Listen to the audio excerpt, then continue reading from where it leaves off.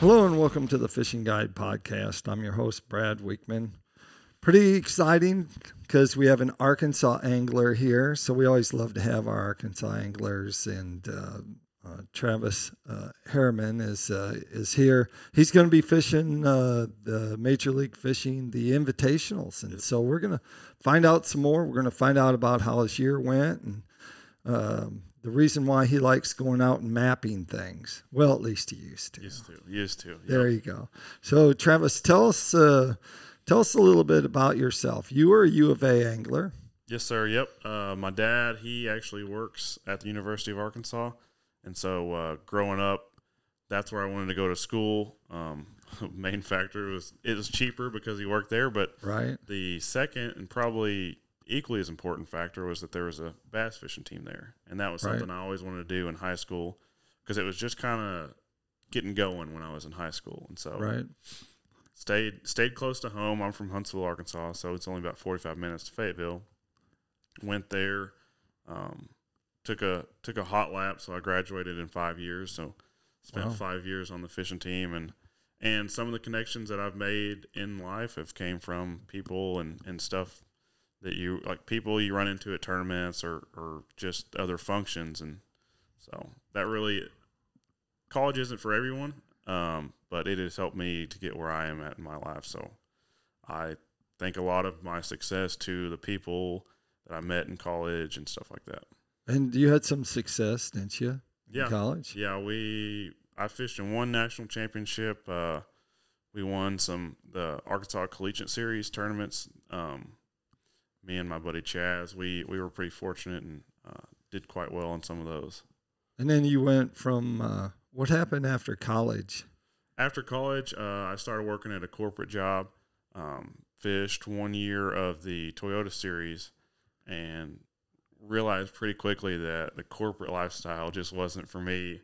Right. And thankfully, that same year that I fished the Toyota Series was when Navico and Lowrance called about their mapping program. And so I started doing that and fishing tournaments. Tell me a little bit about that mapping thing, because it's crazy. I remember seeing you on there and doing some stuff with Lowrance, and I was like, there he is. He's like from Huntsville. He's out there driving around a tin boat. Yeah, and that all started, so they had a program called the College Cup where they would give away 3 graphs each month, a 12-inch, 9-inch, and 7-inch for first, second, and third place in acres mapped. Right. So, and just anybody could go out and map the acres. I mean, while you're just fishing along, if you're recording your sonar and then uploading that was just putting everything towards the social map and making a better map for everybody. Well, when I saw the prizes, I hit my buddy up who had a bass tracker with a little 60-horse Mercury 4-stroke on it. And I was like, hey, man, I've got the time and I've got the will to go in and put a bunch of miles on this thing and gather a bunch of data, and we can win these graphs. And so I did that and won a month, and my boss at Navico, he actually hit me up. It was before the last classic at Grand Lake that Edwin Evers won, and they were needing a bunch of people to map that lake for them. And he said, hey, is this something you'd be interested in? If you'll map this many acres, we'll give you an extra graph and I think an extra graph and all expense paid trip to the classic or something like that. Right. And so I was like, absolutely. So I told my buddy, I was like, hey, you let me take your boat over here. I'll take 1 graph, you take 1 graph. Let's make this happen. And so I spent, and it's ironic how the similarities between doing that at Grand Lake and then the job that I had at Navico was. But I went over there and I don't remember how many thousand acres I helped them map. But then when they started the program, a little bit after that, they were finding, looking to expand the program and looking for more people to, fill the seats in the boats. And so my boss at that time, Candler, he hit me up. He's like, hey, is this something you'd be interested in? And I said, absolutely. So, and we traveled around. I started in Tennessee. We went from Tennessee, where else? South Carolina, North Carolina, Georgia, and those were the states that we completed while I was there. There may have been some more. I know we did a little mapping in in Virginia on some of the border lakes that border there, Right. North Carolina and stuff like that. But yeah, and it was they changed how they're collecting the data. I mean, it makes sense, but it's unfortunate that time ended. But after that time ended, my my success kind of catapulted, because last year, 2 years ago, I guess now, 2021 is when we all got laid off from that job, and they gave us a severance and all that stuff. So I just took the money and I was like, all right, I'm gonna save this money, fish as much as I can.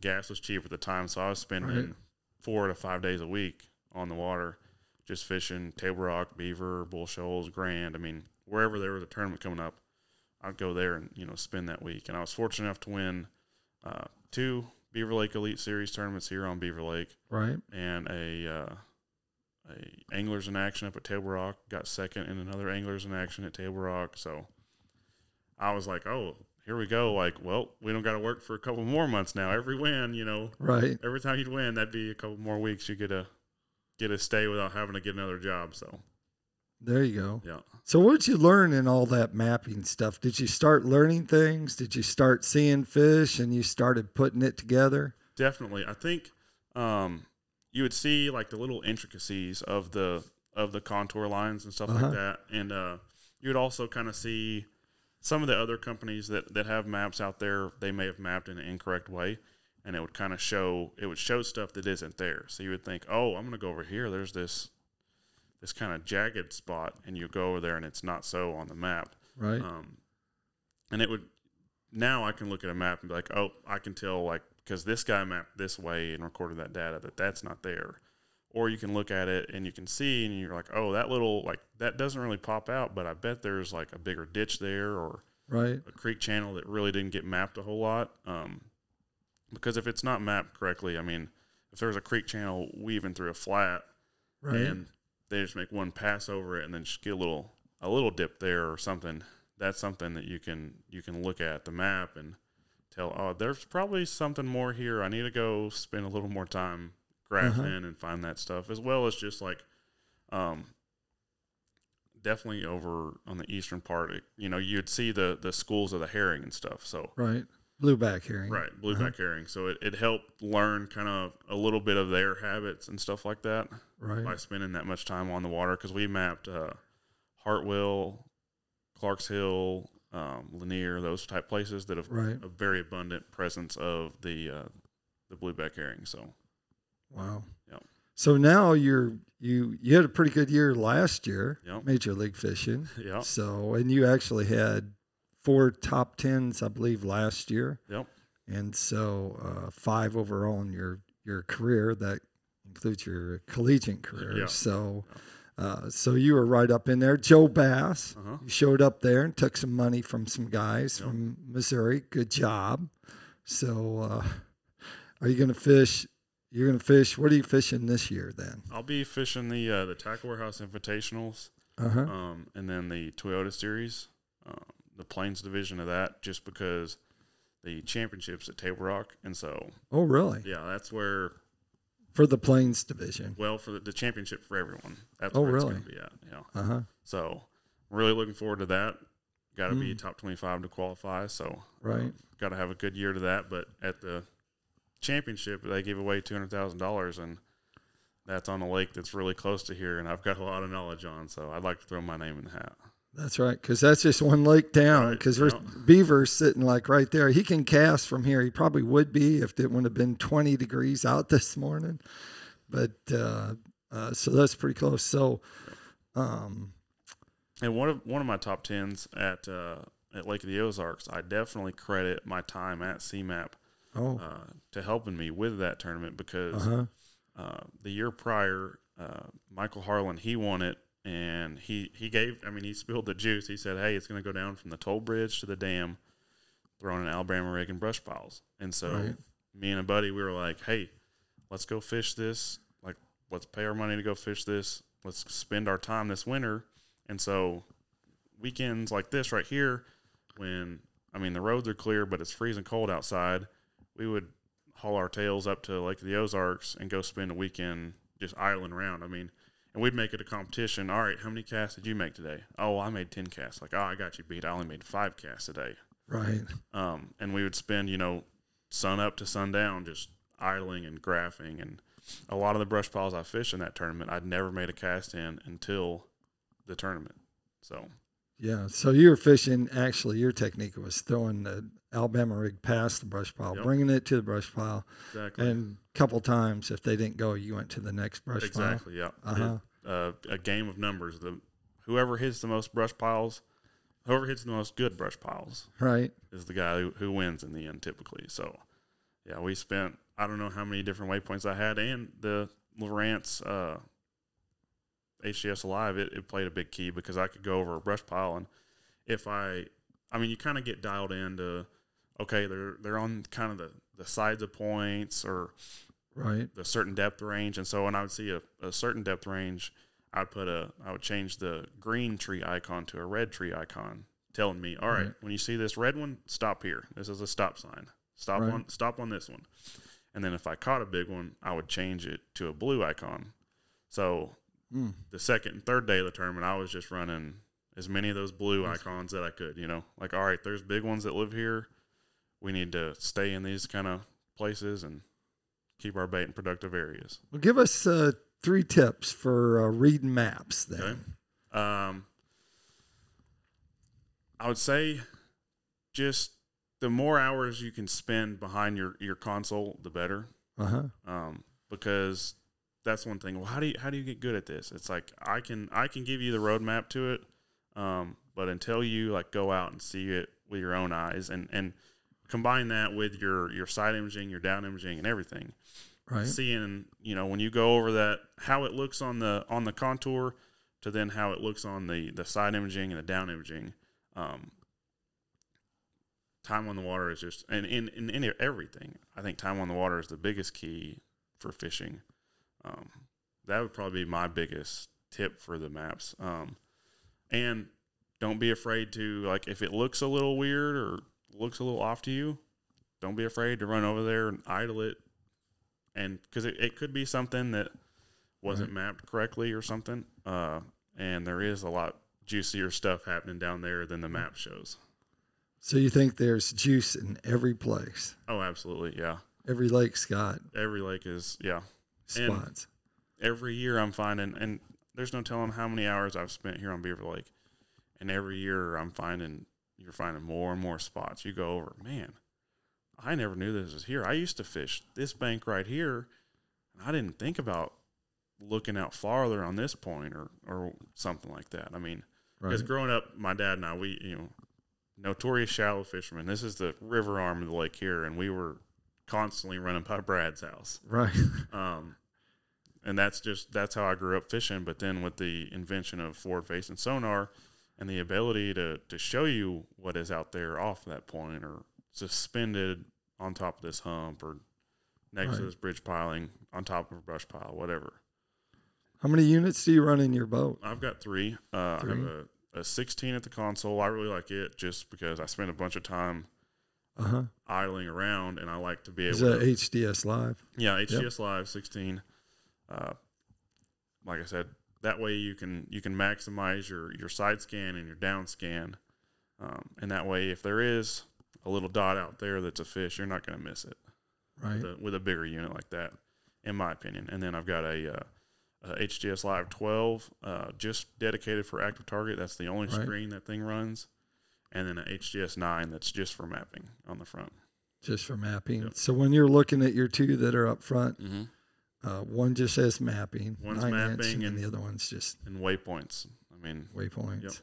Yep. Pulling up on waypoints, dropping the trolling motor in, and putting the spotlight down there and shining down, seeing if there's anything home in the brush pile.